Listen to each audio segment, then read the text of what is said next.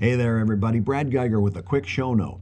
In today's show, we're talking about the COVID-19 virus, Emerald City Comic Con, conventions in general, and a whole lot of stuff that were very much top of mind when we originally recorded the show.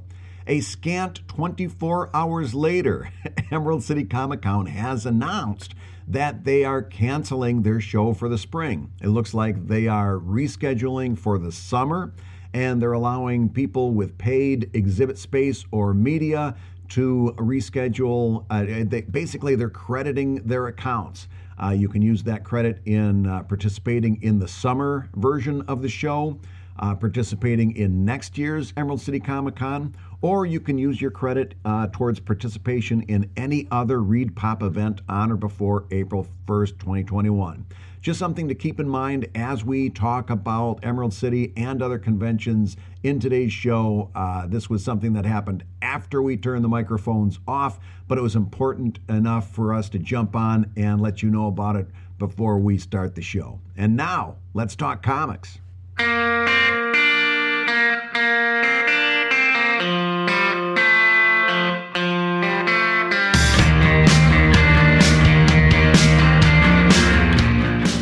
So, Brad, can I start the show a little bit today with some gallows humor? Is that all right by you? I'll take some gallows humor. Little gallows humor. So, COVID-19 has hit the West Coast. It's mainly hit the Washington area, bless those folks. Yeah. And it's hit Northern California.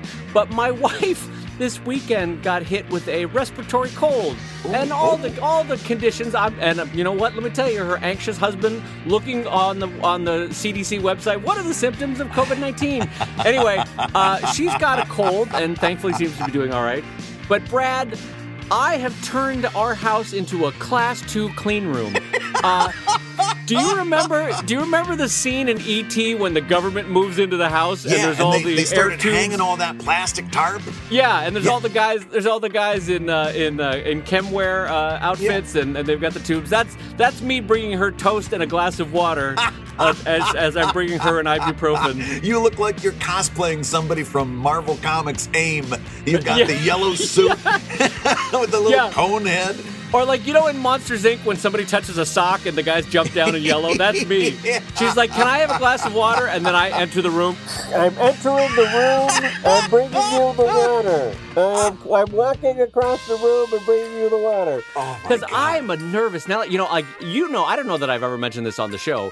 I'm an asthmatic, and one of Brad's favorite parts of when we record this podcast is when I go, before we start the show, I go, hold on, I got to do my albuterol. And I do this inhaler squirt, and then I'm quiet for like 2 minutes as I'm holding my breath. And Brad's like, well, isn't this fun for me? I get to sit here and watch Dave This is great. do albuterol. But anyway, for me, I in the past, small colds have hospitalized me because it kicks in the asthma, and so I'm in the hospital for 3 days. It's not fun.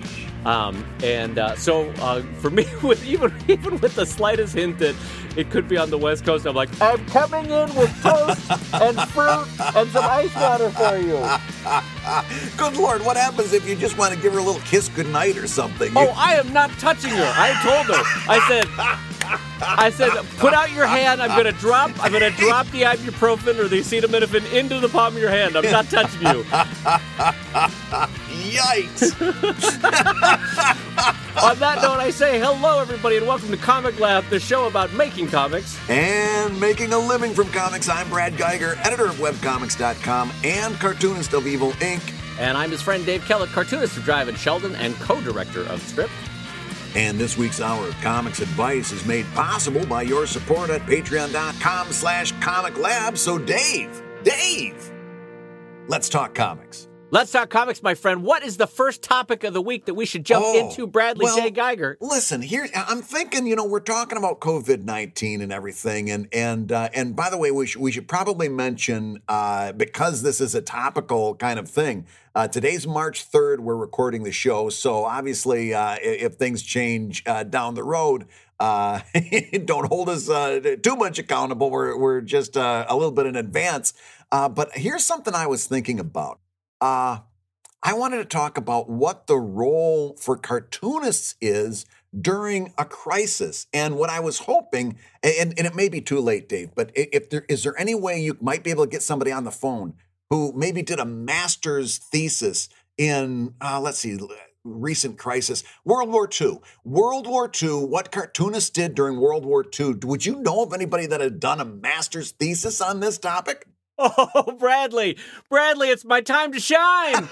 It's my time to shine, Brad. You've been waiting for this moment for decades. Put me in, coach. I'm ready to play. No, my useless masters is finally getting put to use. Oh, Brad, put me in. Well, seriously, I was thinking about we could talk about the cartoonist's role or the entertainer's role in a time of crisis. Well, yeah, I would love to talk about this because, as Brad mentioned, my two theses were, one was 18th century cartooning and the idea of the public sphere and how cartoonists built the idea of a nationality for Great Britain, not just for England.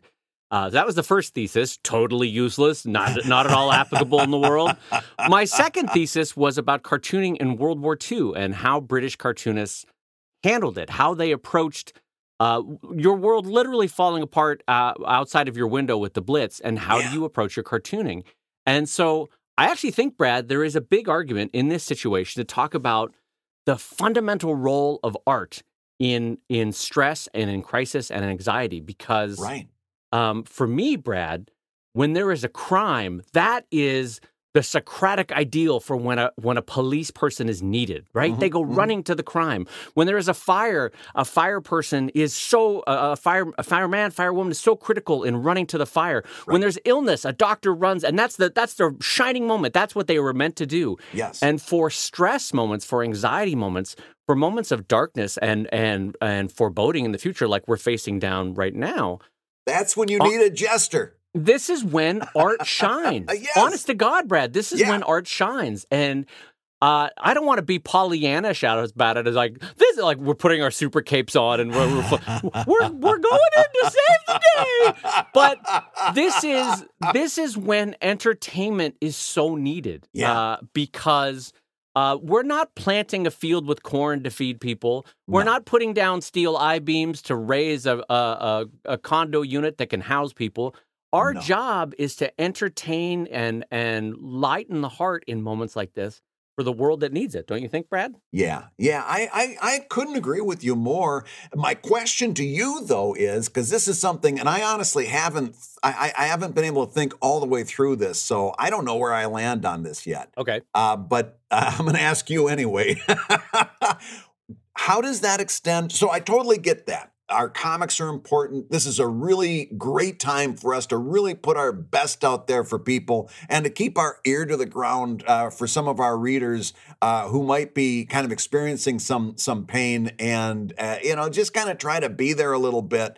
And like I said, put your best stuff out there. But does this extend to social media? In other words, is this a time for us to become advocates on social media, or do we pull back and just keep it to the entertainment and leave stuff like advocacy, like, hey, don't forget to wash your hands a bunch of times and sing the happy birthday song 2 times while you're washing? Do we leave that to other people? Because there's a lot of that out there. Oh, wow. Or do we do both? Do we leave that to other people? Do we do both? What's your thoughts? How do we manage our social media? Oh, that's okay. That's a very different question. And that historically in comics is a new question, Brad, right? Right.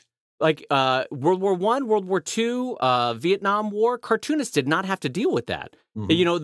The only possible situation would be like, hey, would you like to write a guest column, right? That would be the only time that a cartoonist back then would have had to deal with that. And so most often in times of crisis or in times of darkness, cartoonists would switch gears and it would become cartooning about levity, cartooning about, listen, we know there's enough darkness in the world, so let's, for 5 bloody seconds, let's just have fun in the comics, right? Right. It's the same reason as, like, if you look at Hollywood movies from, like, 1939 to 1946, there's not a war movie that was made. There's not a movie about a gang fight that was made. They're all about love and romance or a silly moment or a camp delight, because everyone was like, F you, my world is dark enough. I don't need a gangland movie. Right. I don't need a movie about war. I got that in my daily life, And if it was about war, I'm going to bet it was a comedy. Like, I can remember movies like Abbott and Costello, Buck of Privates. Right. where Yeah, no, that's true. they That is sign true. up and Yeah. but it's all for laughs. It's all for laughs because it's like a version of that can be seen in the. This is such a bad reference, but do you remember the movie The Postman? It's a post-apocalyptic movie where at some points they're screening movies, and I'm going to get it wrong, but let's just say they were screening a Wizard of Oz, right? And then the reel breaks, so they put on a war movie, and everyone starts to boo because they're like, "No, our world is shit. We don't want that." And so what I'm saying to the crowd that's listening to this is that in the days ahead, if we go into a few months or a year or two of darker days, people are going to want levity from you as an artist. They're going to want an escape, and that is critical. That is basically our calling in a moment like this: is to provide just a moment, a glimmer of joy in someone's dark day, Brad. But okay, now you want to address that question? No. I was going to say you need to circle around to that social media because I still don't know what I think about. Well, that was me. Okay, that was me fumfering because I don't know the answer. Okay, so I'm of two minds. I'm of two minds about it, Brad. To answer your question, so as an entertainer. No, don't listen to me. Listen to the CDC. Listen to the World Health Organization. Listen to your state Department of Health. No one needs Dave Kellett, who has zero health administration training, to talk. However, the counterpoint to that, Brad, is that we have a platform, and there are people, and some of them are in my own life, that do not tune into the news at all, do not follow anything of serious import. It's all Entertainment Tonight or, what's the newest dating show, whatever that is. I'm just saying there are people for whom cartoonists like you and I and thousands of other people are the bridge from hard news to reaching those kind of people. Do you know what I mean? Right. So I guess what I'm saying is I could see the argument for both ways, either going for pure entertainment or also partially being transmissions of fact-based data to your readers. I don't know. So here's my question to you then. My own personal opinion is I tend to not to do a lot of politics on my social media because who's looking to me for politics? Right? No, I don't think anybody really cares. And I've said in the past, I don't think that anybody has ever had their mind changed on social media through an argument. If anything, they just dig in harder. But would this be a good opportunity to thread the needle? And by that, I mean, would you try to challenge yourself to do a COVID-19 comic? In other words, somehow, let's just take the idea of washing your hands while singing Happy Birthday 2 times through. Using that concept, build it into a comic so that you're getting that information out there in a way without saying, listen, you guys need to wash your hands, blah, blah, blah. Make it a kind of infotainment moment. What do you think? You know what, Brad? There's a lot of value there. Yeah. And I'll tell you, I saw that the Italian government in the last couple of weeks, because Northern Italy's got a real hit of COVID-19, and they hired an Italian cartoonist actually to create, and it's really cute. I can find it for you, and if I can locate it, I'll put it up on Patreon, everybody. But it's one of those things where it came across my social media, and God knows if I can find it again. You know those kind of links where you're like, who knows? I don't know. But if I can find it, I'll put it on Patreon. It was basically they hired a really cute cartoonist who I had never seen before to talk about, like, hey, here's the 10 things you want to do. Cute, I mean in style, not cute in looks. Right. Brad gave me a look like I'm hitting on him. I never heard you say that before. They had a really cute, child-friendly look, is what I'm saying. Yeah. Anyway, they basically did a little comic about, here's 10 things you want to do, here's 10 things that you don't want to do. You don't want to stress in a way that doesn't provide, or doesn't lead you to action. You don't want to stress, like, you don't want to spin on anxiety, and here's 10 things you can take action on. And it was really cute about how to wash your hands, how to do this, how to do that, how to disinfect your house. And then, so there's that. But then also a really strong argument would be in World War II, again, going back to my master's, the U.S. government and the British government and both the armies of both hired a lot of cartoonists to do, like, here's how to, like, do you remember Michael Eisner? Will Eisner did a lot of famous comics about, like, here's how you fix a Jeep. Right. Here's how you not get syphilis in Singapore, or whatever it was. Specifically because and I've got one of the collections in my library behind me, and it was because they could put that out in a manual, but nobody was going to read it. But yes, no one was going to look at that. Yeah. But if Will Eisner did a comic, everybody read that. And all of a sudden, they knew how to change the transmission on their Jeep in the field because he showed them how to do it in a way that they were willing to and more apt to follow. And you know what's funny? Maybe I say that maybe this is a good idea because in the time that we've been talking, I actually just got a Sheldon idea that I could do about singing the happy birthday song while washing your hands. Yeah. Because, Brad, have you experienced this? Or in our house, we do the ABCs, but have you done the 20-second hand washing where you get to near 20 seconds and you're like, did time itself stop? Why is this so long? Why does it take 20 seconds to wash my hands? Did the dinosaurs die and then come back again? How much time has evolved here? My fingers are all pruny. It's like I took an hour bath, and I've got Smoky Link sausage fingers. Could you imagine if I was a piano player and had actual fingers? Have I been sitting in a jacuzzi for hours? What's happened to my hands? Yeah, well, and so the Machiavellian part of my mind kicks in, and it's like, okay, not only is that good, not only is that, kind-hearted and noble, but it's also a really good way to kind of gain a little bit of viral wave, right? If you do a very topical comic that not only shares a little bit of information, but does it in a super entertaining way, that's liable to get very, very much shared across social media. Yeah, I mean, look at Brad, always looking for a pandemic for a way to find. I told you it was Machiavellian, but my mind works like that. It's like, come on, win-win. Listen, I'm joking out of love because you know that there's a part of my brain that's like, no, I'm not against it. I'm not against it. You're already working out the hashtags in your brain. Working out the hashtags. You hear me typing in the background. All right, I get my Instagram hashtags for this. Got COVID-19, coronavirus, not Corona beer. You've got all the hashtags. All the hashtags. That's funny. That's funny. No, but so to answer your earlier question, I think play it by ear. If you have never previously talked about anything other than comics, fun time, it might get weird if you're suddenly like, here's the latest news out of northern Japan, and you're like, all right, now slow it down here. I think the most helpful thing we can do, though, as people that have earned an audience, is for God's sake, pass your audience along to knowledgeable sources. Right. Don't be rumor mongers. Don't share a link that you haven't triple checked out. Send them to the CDC. Send them to the National Health Service if you're in Britain.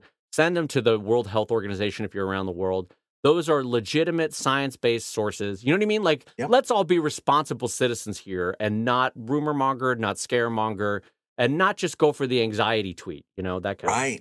Right. Absolutely. So, Dave, again, I'm gonna mention that today is March 3rd again, but that means Emerald City Comic Con is coming right down the line. And I know Washington State had an outbreak. Has that changed your decision to attend Emerald City? Oh, yeah. Well, okay, let's talk about this. Yeah. So, this is March 3rd, and the show starts, I think, on the 10th or the 11th. So we are still, as of time of this recording, way ahead of the game. So things might have changed very quickly on the ground after we've recorded this. But as of right now, the show is going forward. The state of Washington has declared a state of emergency. And I think King County and Seattle Health has also declared a state of emergency. I think that's the case. Yeah. I don't want to spread a falseness, but regardless, the state has declared an emergency, a health emergency. And the show is going on. And a few of our friends have dropped out of the show, and we've seen a lot of readers drop out of the show. And I actually, Brad, for health reasons, have also made the decision to drop out of the show. And I'll tell you why. As I said at the top of the show, I'm an asthmatic, and a small respiratory hiccup can last 3 weeks for me as I try to calm my lungs back down from the closing of an asthmatic attack. And about 3 or 4 weeks ago, I had a minor cold. It could not have been more minor. Like, it was just like a little sniffle, but damn it if my lungs didn't freeze up on me. And so I'm on the tail end of just getting my lungs back into shape. And I, unfortunately, am in one of those risk groups for COVID, in the sense that the people that kick it tend to be, God bless them, very old, or people with underlying comorbidities, of which asthma and COPD is one, you know? So for me, I just made a cost-benefit analysis of it, of like, I was already, as you know, on the fence about my enjoyment of the show. Right. And this just kind of tipped it over into the column of like, I don't think I'm going to do it this year. What was your thought process? Because I've got to, I'm putting myself in your shoes. And so it's not a local show. So you've got a hotel, you've got air travel, you've got booth expense. At first blush, my first thought would be, I've already spent all this money. I got to go. What was your thought process? Yeah, no, you're not wrong because there's still the business minded part of me that's like, no. I've made these expenses, Brad. I've got it. I've sunk in X amount of thousands. I've got to keep going. Got to go. Got to do it. And I haven't even mentioned there's the money that you are giving up out of sales that you're not going to achieve. Oh, absolutely. Yeah. There's a definite loss of income. And here was my thought. And so you and I have spoken before about the sunk cost fallacy. Mm-hmm. And you actually give a better description of it than I do. So why don't you describe that? What is the sunk cost fallacy? Well, the sunk cost fallacy in general is kind of like I always say, don't keep making an old mistake just because you put a lot of time into it.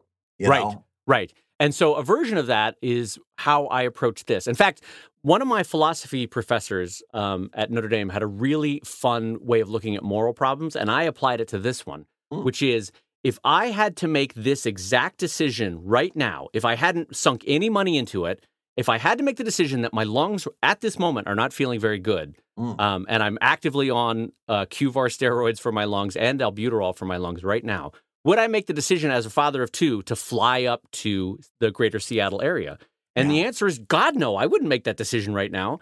So viewing that as part of the sunk cost fallacy, even though I had spent this money, the decision right now would be so clear not to go, right? Right. And so I called my airline, got a flight credit. I called my hotel, got an easy reservation cancellation. And the booth, we'll see what happens. I personally feel, Brad, as the show gets closer and closer, and again, this is March 3rd, I think the city or the Centers for Disease Control are going to start saying to the greater Washington area, this is not a wise gathering of people. You know, this is not wisdom. We've seen you people walking down the street. We know that you don't wash your hands. Let's just not get all together in a group. Well, listen, if we can be, family sometimes has the harshest criticism. So I'll say this about our comics family. Comic-Cons, no matter how much you love them, they're not famous for their great hygiene. Right. And I don't say that in a mean way. I say that from a health perspective, a community health perspective. They are not famous for their hygiene. Right. And so it's so established that we have developed a phrase called con crud to describe the fact that, 40% of people get sick after a comics convention, right? Yeah. And so this, to me, just seems like a vector for the spread of a new respiratory illness for which there is no vaccine. And my own ignorant version of the understanding of viral spreads is that social distancing is a key part to slowing down a virus until you can develop a vaccine. And so the events like this and events like the GDC in San Francisco, the Game Developers Conference, which got canceled this week, and a lot of the conferences in Europe that got canceled last week, I think that's wisdom. I think it's not acting irrationally to say it's not a wise idea to have 70 or 80,000 people in an enclosed, air-conditioned space touching each other, Yeah, I'm not saying that in any weird or creepy way. It's just it's not wisdom from the way a virus spreads, which is in droplets of the air. Just because, think of how many times you shake somebody's hand in a given convention. Right. Even if you say, I'm just going to elbow bump or I'm just going to fist bump, because of habit more than anything else, you end up shaking hands because it's what you've done for 50 years.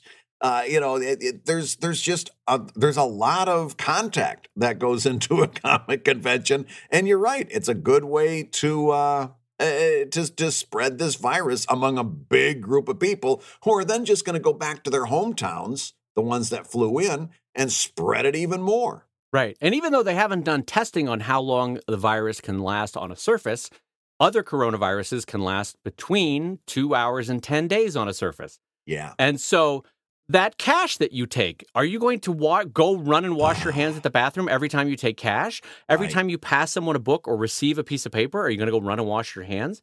Anytime you're working through a crowd, it also passes most commonly on droplets in the air. And so they recommend a 6-foot and optimally a 10-foot distance from all people.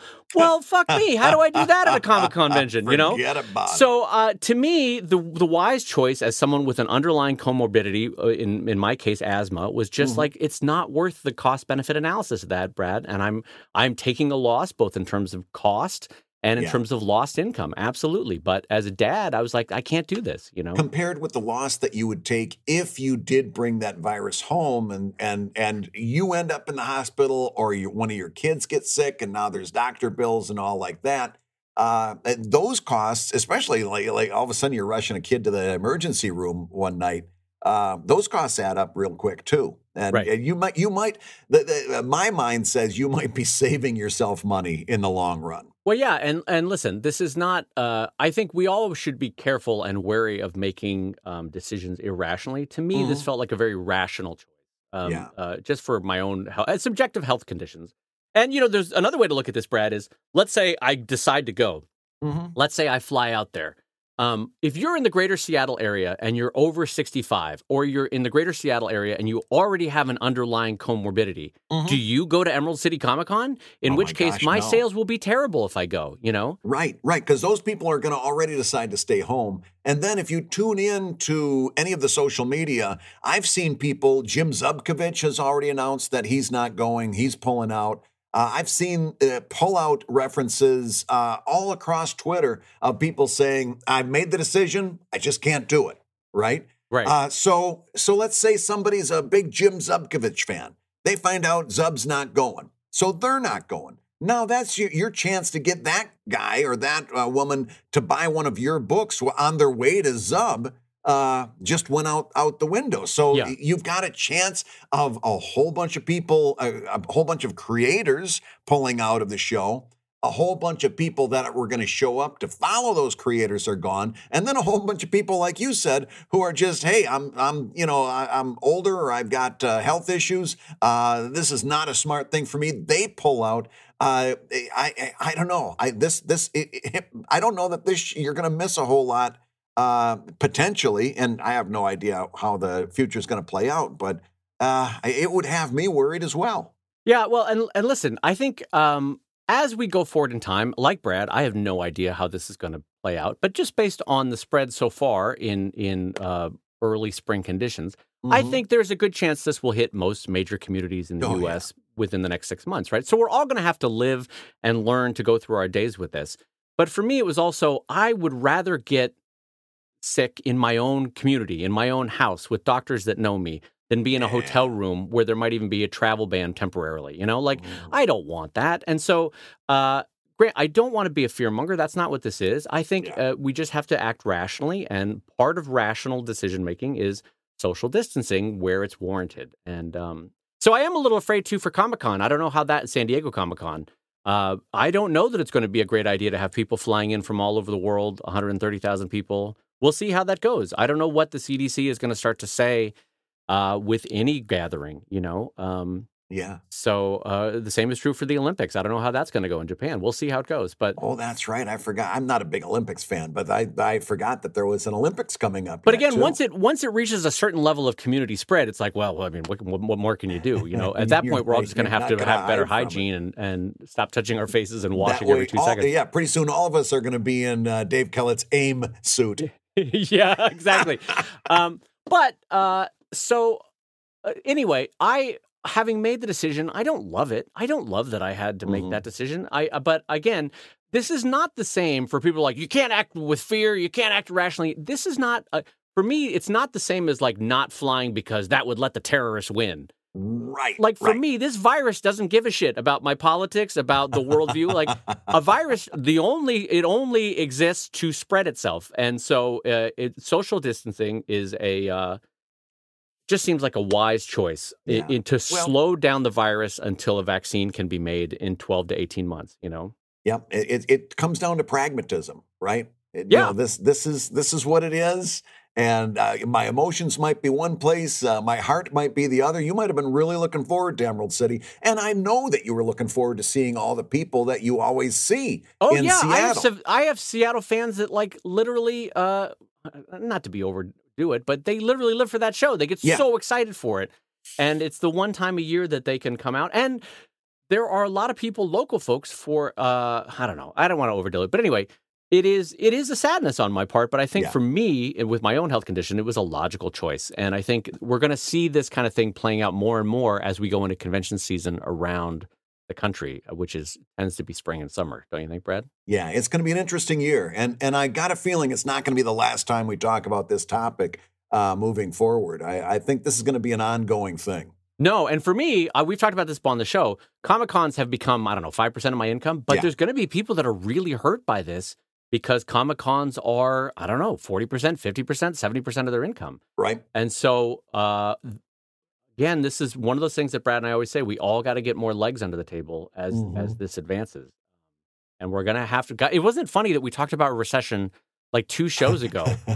And good God, did that feel, at the time, it didn't feel prophetic, but geez Louise. And then the stock market went, yeah. And we're going to, for the first time really since the oil crisis or World War II, we're going to have a supply side problem, which the economy doesn't know how to deal with. We've dealt with demand side problems before. We haven't very often dealt with a supply side problem, and that's going to get weird real quick. Anyway, how fun. What a fun show we're having, Brad. What a lot of laughs and giggles and good times. Well, I tell you what, we're going to take a little break and regroup, and then when we come back, I've got a really fun topic for you. Hey, if you're listening while you work, take a minute to stand and stretch. And while you're doing that, we're going to tell you why you should join us on Patreon. When you do, you're going to get hours and hours of podcasts that we've recorded just for backers. And exclusive Patreon posts that go even deeper on Comic Lab topics. And access to our exclusive Discord server, which is a thriving community of professional cartoonists. So you can support the show you love and get tons of actionable resources for your own cartooning. And listen, if you can't swing a pledge this month, we get it. No worries. Yeah, listen, you can still support the show by rating us wherever you get your podcasts. Just leave a 5-star review and a few kind words. That, along with mentions on social media, is incredibly helpful. Now, everybody, let's talk comics. So, Dave, today's show is being brought to you by Wacom at WACOM.com, and they're the makers of that new Wacom One that we've both been test driving for the past couple of weeks, and I just wanted to check in. Have you gotten a chance to use your Wacom One? A test drive is a good way to describe that. Yeah, so just to remind everybody, the Wacom One is kind of their Pro-Am amateur version of the Wacom, in that the Cintiq, in that it's a $400 unit. And so I think of it as kind of a Pro-Am version that's also mobile. But I'll tell you, Brad, on the Pro-Am device, we've been getting some real pro results off of that puppy. Yeah, this thing does not have any real shortcomings that I can see. It's got a nice big screen, very portable. Again, we talked about the cords. It's very easy to plug in. It really is a good solution, not only for somebody that wants to take it to a coffee shop, but this is something I could very easily, once we get finally at some point someday moved back into our house, I could see just yeah, sure. I could just see setting this up in my satellite studio that I have sitting at the house and just making this my home workstation. Yeah. Oh, yeah. It's funny because Beth and I were talking about it as she was working on it the other day. And had this arrived when I was first contemplating the switch from analog to digital in my drawing, oh my God, Brad, I would have jumped on this in a hot second. Yeah. And what a device it is for that kind of person too. You know, like that, me making the leap from my Cintiq when I first did it, I think I might be ballparking here, but I think it was like $1,800 or $2,000, right, for that first one that I bought back in the day. Yeah. And for me, that was a big swing. That was like, I was nervous because what if I hated drawing digitally? What if Drive looked like crap and I didn't know what I was doing? All of which were very possible, and frankly, still might be possible. But this thing at a $400 price point, like I could see a lot of people jumping in on that one. That's And very affordable. this is a smart move on their part. If you want to just dip your toe in, this is a good way to do it, and you're not going to be out a whole lot of money if it doesn't take. And so far, I can't see this not taken. Yeah. So we want to give a shout out to our sponsors for this week, the good folks over at Wacom at WACOM.com. All right, Dave, so I've got a question from one of our Patreon backers over at patreon.com/Comic Lab, and it goes like this. Craig Russell says, hey guys, glad to be here. I love the podcast. I always hear the advice is to start small. Unfortunately, every time I try to create a short story or a short comic, it balloons into a full-on graphic novel. The thing is, writing graphic novels is my main goal, so should I just continue trying to write short stories or just go for it with a longer graphic novel? Thanks for everything you guys do. Smiley emoticon, Craig. Well, Craig, this is a good question, and I could see myself in two different moods answering in two different ways. But let me answer in the way that I think is the smarter one, which is part of the advice, Craig, is to finish a thing. And one of the reasons why we say a small short story is it helps you practice beginning, middle, and end. Yes. Right? And end is a key part of storytelling. Mm-hmm. And in a short version, you're not only working on your penmanship, you're not only working on your writing, you're not only working on your editing, you're working on crafting a clear beginning, clear middle, and a clear end, right? And so that's one answer. Now, my second answer, if caught me in a different mood, would be like, follow your heart, Craig. Craig, if this is what's motivating you to cartoon, then follow your heart, Craig. Flowers and sunshine. And that would be honest. If I was in a different mood, that would be my honest answer. Is like, whatever motivates. It's like, what's that woman that I use sometimes? Susan McTaggart. Susan McTaggart. Craig, follow your dreams, and the world is your oyster and will open for you as you work in your creativity and joy. Well, what are you thinking, Brad? Well, how would you answer this one? I have one mood, and it's I have one mood. It's characteristically grumpy. Here's the problem, Craig. What you're experiencing is a failure to edit. Yeah. And until you get on top of that, none of your graphic novels are going to be very good because you haven't learned to edit. And when you keep experiencing this problem, it's telling you that you need to solve that problem. Any problem that you do over and over and over again tells you haven't solved the problem. Oh, my God. You need to solve this problem. You need to, listen, I'm going to go even further than Dave went. You need to prove to yourself that you can write a short story before you allow yourself to write a long story. Because I love this because you and I are like good devil or bad devil, good angel on a shoulder for Craig right now. And you're like, Brad's over here going, look, you little piece, you gotta do this and you gotta edit and you gotta write your story. And I'm over here going, Craig, the universe wants you to be creative through your pen. You are the voice of the universe crying out in a creative manner. And I want you to go forth and spread the love of creativity. And Brad's like, edit your work for God's sakes. Edit your work. I feel strongly about that. I think he needs to learn to edit, and I'll stand behind that. If he doesn't learn that, his longer graphic novels are not they're going to be longer, bad stories.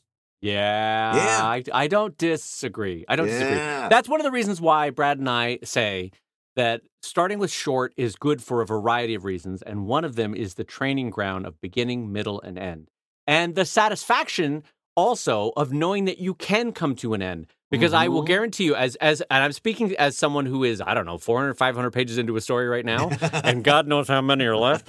But knowing that you can bring something to a satisfying conclusion instills its own kind of confidence for a longer story, and also informs how you know when to bring something to a satisfying conclusion, right? Yeah. Like, it's kind of like in the movie Amadeus when Salieri says, you've got to give him the triumphant thing at the end to know to clap, right? And so as a cartoonist, you need to know when the mood of the room is changing with your readership and when the mood of the story is changing and to, start to wrap that puppy up, know? So having the practice of beginning, middle, end is important. And so I think I will... If my co-host today is like Anger from Inside Out, who's just fire is bursting forward from his head, then I'm joy dancing in the background going, Craig, we still love you and we still want you to create my baby practice at the beginning and a middle and an end. Well, we still do love you, but learn to edit. Jeez. But listen, I'm not making this up. Yesterday, I was teaching in front of my storytelling class, and I literally just said this. I said, listen, you need to find a way to indicate to your audience that you've come to an end, because so far they're new, and so that they'll either do like, so the moral of the story is ... Or they'll say, they'll get to the end, there'll be a long, awkward pause, and then they'll repeat something from the intro. So that's why I decided to become a trombone player. Right. None of which are good endings. None of which are good conclusions. None of which tell me why you told me this story. And so I said, listen, my musicians in the room, you understand this, because this is all about resolving a melody. This is all about putting something out there and then bringing it to a thematic conclusion. And I said, if we were musicians, we could just do a very simple form of this and just go da da da da da da, bink. But we can't. We're storytellers. We've got to do da da da da da da, bink in word form. And until you learn how to do that, you can't manage your story. And that's what I want Craig to do. I want Craig to find his da-da-da-da-da-da. Craig, we want you to look deep inside your heart and look for the da-da-da-da-da-da, bink. Yes. Yes. And I couldn't mean that more seriously. Well, because we've talked about stories, the point of stories in the past. And some of it is the character going over a crisis and getting to a goal. Mm-hmm. Some of it is a character going on some type of journey, spiritual or emotional or physical, and coming back changed. Mm-hmm. And sometimes stories are tell them what you're going to tell them, tell the thing, tell them what you told them, right? And you've got to decide what is the best approach, what is the best angle to satisfyingly close up that story. And that kind of practice is important with short stories. And so now we're saying what we've already said 3 times. Craig, good luck. Good luck on doing your short story and not letting it grow into a graphic novel. And by the way, Craig, one thing I should mention before now that I said I was wrapping it up, sorry, Brad, is you will notice a lot of artists and a lot of novels and a lot of movies and a lot of comics that grew out of their shorter version. Mm-hmm. Someone did a 5-page version that grew into a graphic novel. Yes. Someone did a film short that grew into a full feature film. Mm-hmm. Someone did a novella that they later adapted into a novel. And that's common because you go, oh, wait, now I've done the beginning, middle, end, but there's more here. There is a story here that could be stretched. And that's okay too. But what we're saying is at this point in your career, practice the beginning, the middle, and the end. And actually, what Dave is saying is absolutely right. And that is... So the reason that Craig is jumping off to that full graphic novel is that Craig is worried about missing all those moments. And what you're saying is absolutely right. And that is, you can write that short story. Don't worry about missing the moments. They're still there. They're still there. Work on the short story. Finish that. And then if you want, you can build that into a longer narrative. In other words, if you stay focused on that short story, it does not close the door on the long story. Right. Yes. Right. That's a great summary, Brad. Yeah. So absolutely. So I guess there's only one more thing I guess I need to say about this, and that is dot dot dot dot dot. Oh, for God's sakes. Here's the next question, Dave. We've got another question from one of our Patreon backers over at patreon.com/comiclab. And it goes like this. This comes in from Dave Lerner, who said, love the show, working my way through the backlog and am more than halfway done. That's a lot of listening. That's a lot of shows. We're up to, I think, 114 that's like 110 or so. hours now or something? Oh, my God. Well, listen, yeah, easily, because each one of them are coming in at about an hour, sometimes hour and a half. So that's a lot of hours of listening. You're going to hear us in your sleep pretty soon. So here's Dave's question. Patreon exclusives is a no-brainer. But what do you think about exclusives for other sites? Twitter exclusive, Facebook exclusive, Comic Fury exclusive, my home-based website exclusive, etc., and letting followers on each site know that there's more elsewhere. Is this a good way to build up cross-site followers who would otherwise only follow one site, thus improving visibility on all sites, or is it a lot of extra work for no real benefit? Okay, so I like this question because I see why they're asking it. I see Yeah. the logical extension of their thinking through the problem. But I personally dislike this thought a fair amount. And I'll tell you why. So one of the reasons why we advocate for going out to many different social media platforms and also your website and also your Facebook and also your Twitter and Instagram and Imgur and DeviantArt and whatever else you're going to do is because we're advocating going to where people live. Right? Yeah. In days gone past, when Brad and I first started going on the web, people would come to us on our site, and that was it. And then you would try to get the word out to come to my site. Hey, come to my site. Hey, it's like a realtor at a real estate opening. They have to your home opening. You got to get them to come to your place, right? Right. But now we're saying go to where people live. And so there's something a tiny bit counterintuitive for someone. Let's say Brad is my reader and he's only on Twitter. He loves Twitter. He doesn't want to do Instagram. He doesn't like Instagram. It's all weird selfies and food. He doesn't want to go to Instagram, but he likes Twitter. Yeah. I gain nothing by saying to Brad, you got to also follow me on Instagram, Brad. Right. Because Brad's like, no, to heck with you. I just want Twitter. And so there's that. And then there's also my second consideration is, one of the key reasons why you would offer a Patreon exclusive is that the gatekeeping aspect of someone who is supporting you, giving you money on a recurring basis, it is both a reward for the people that have done that, and it's an encouragement for people that are on the fence thinking about doing that. And that key distinction of money changing hands is a much more critical part of this process than I think you might be thinking through with the other social media outlets. Brad, what do you think? I agree 100%. And even more so, I'm going to put an even finer point on it, and that is you really have to take some time to understand what you're doing on social media. We always say on this show, understand the why behind the what. And what are the 4 C's of social media, Brad? Hold on, I can do this. It's content, curation, cremation, and Did you say cremation? I think you said cremation. Content, creation, curation. Curation. You said cremation. Good God, Brad.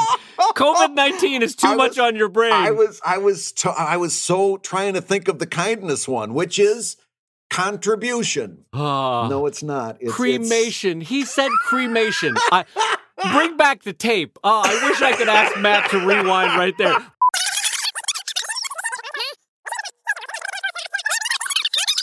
It's content, curation, cremation. Cremation. Good God. Well, right. there are 4 C's. Look them up yourself. Do your own work. But no, you got to know what you're doing. And so the reason, the why behind the what, for putting exclusives on Patreon is that I get paid when people go to Patreon to look for those, to get that content. That's a way for me to bring money in. There is no upside for me to say something is a Twitter exclusive. In fact, it's downright silly to say, hey, this is a Twitter exclusive. Because what do I get? Okay, I got a follower on Twitter, and maybe someday they'll become a Patreon backer. But again, if I'm giving up the idea of exclusivity to think about this. If I've got exclusives here and exclusives there, and I've got exclusives here and there, and I got more exclusives over here, guess what? None of that shit is exclusive. Exclusive means you can only find it in one place. Well, no, I think in this case, the questioner is saying you would only offer the plush doll on Twitter. You would only offer the magnets on Instagram. You would only offer the T-shirt on Facebook, right? No. So let's grant them that's what they're saying.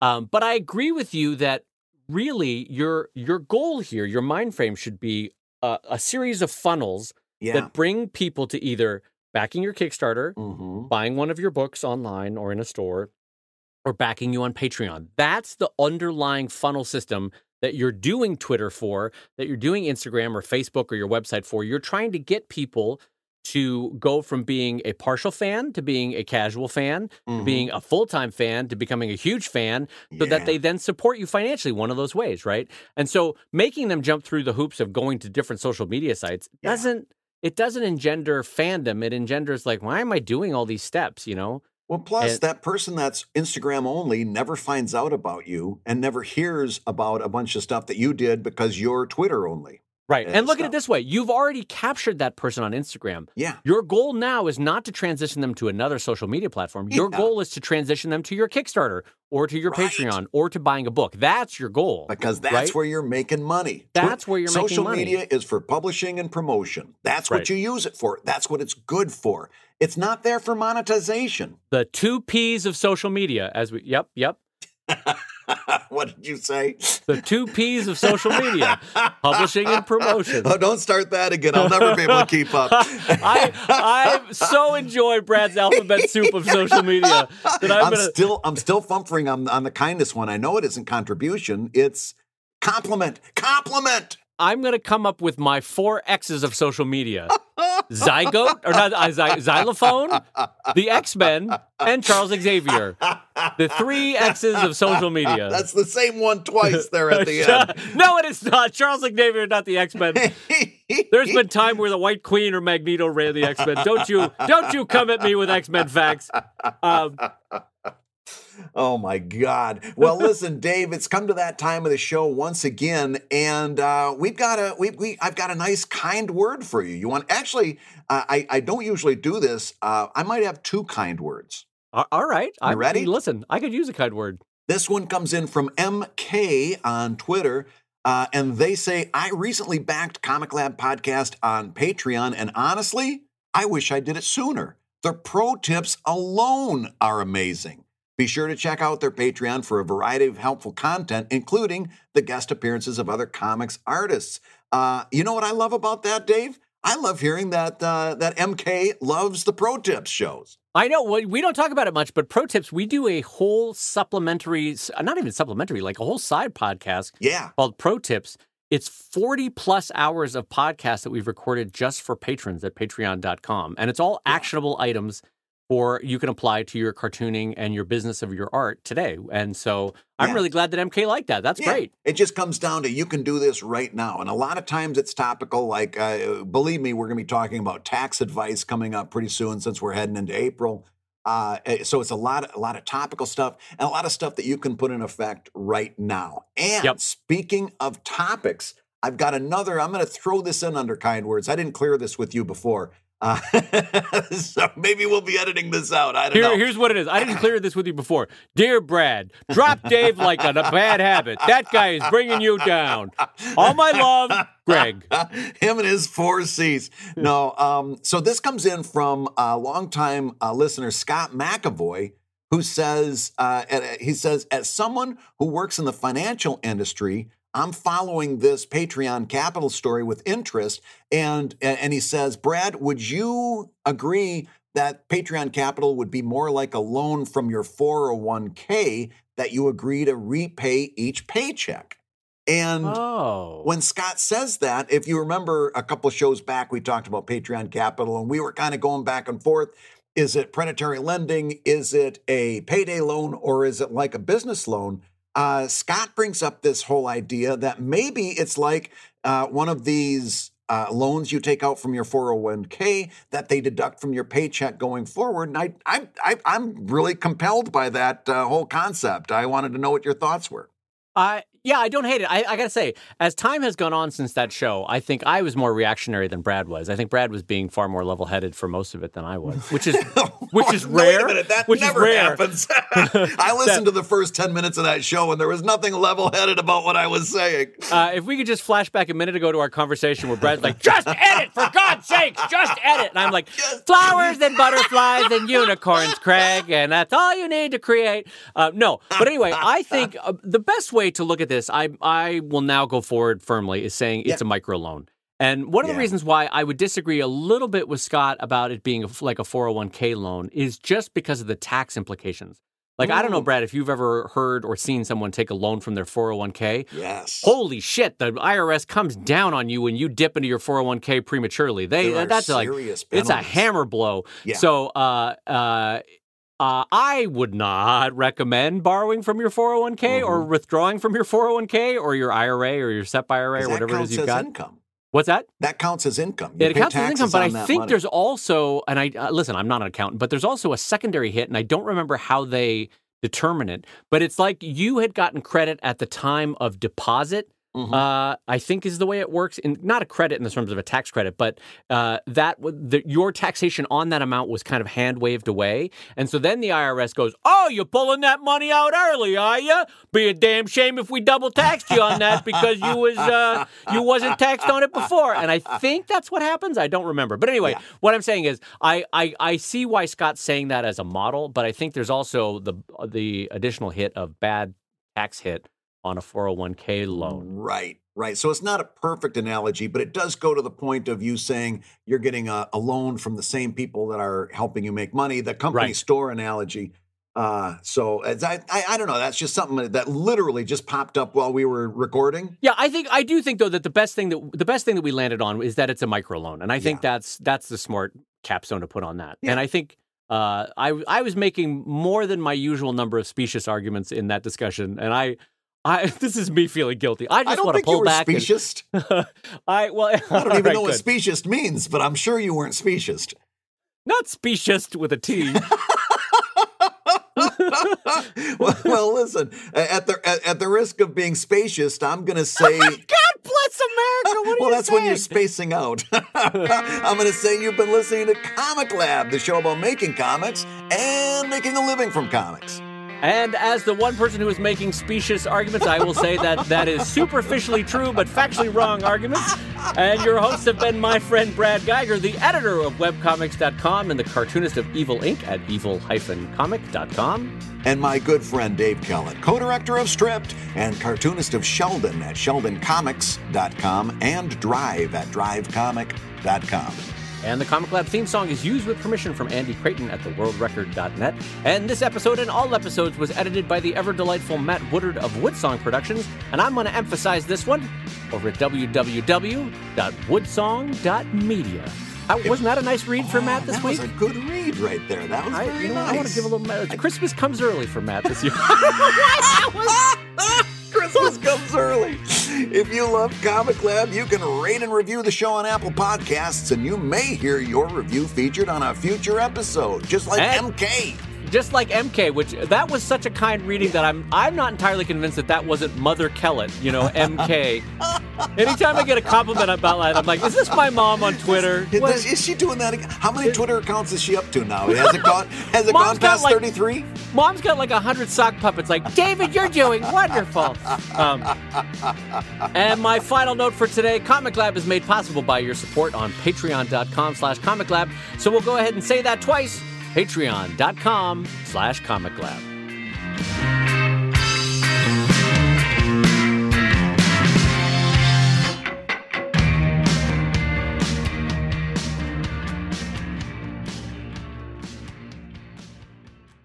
Hi everyone, Susan McTaggart here, bringing you love and joy from the world of creativity and positivity and self-reinforcement. I want to talk to you about the 4 C's of social media. Let's all remember it's creation, commercial, cremation is a big one. You're going to want to get your body. We all need to start thinking in a world of 6 to 7 billion people that burial is maybe not the best idea. So cremation is a big part of social media, and also commercial. So that's been Susan McTaggart giving you the 4 C's of social media.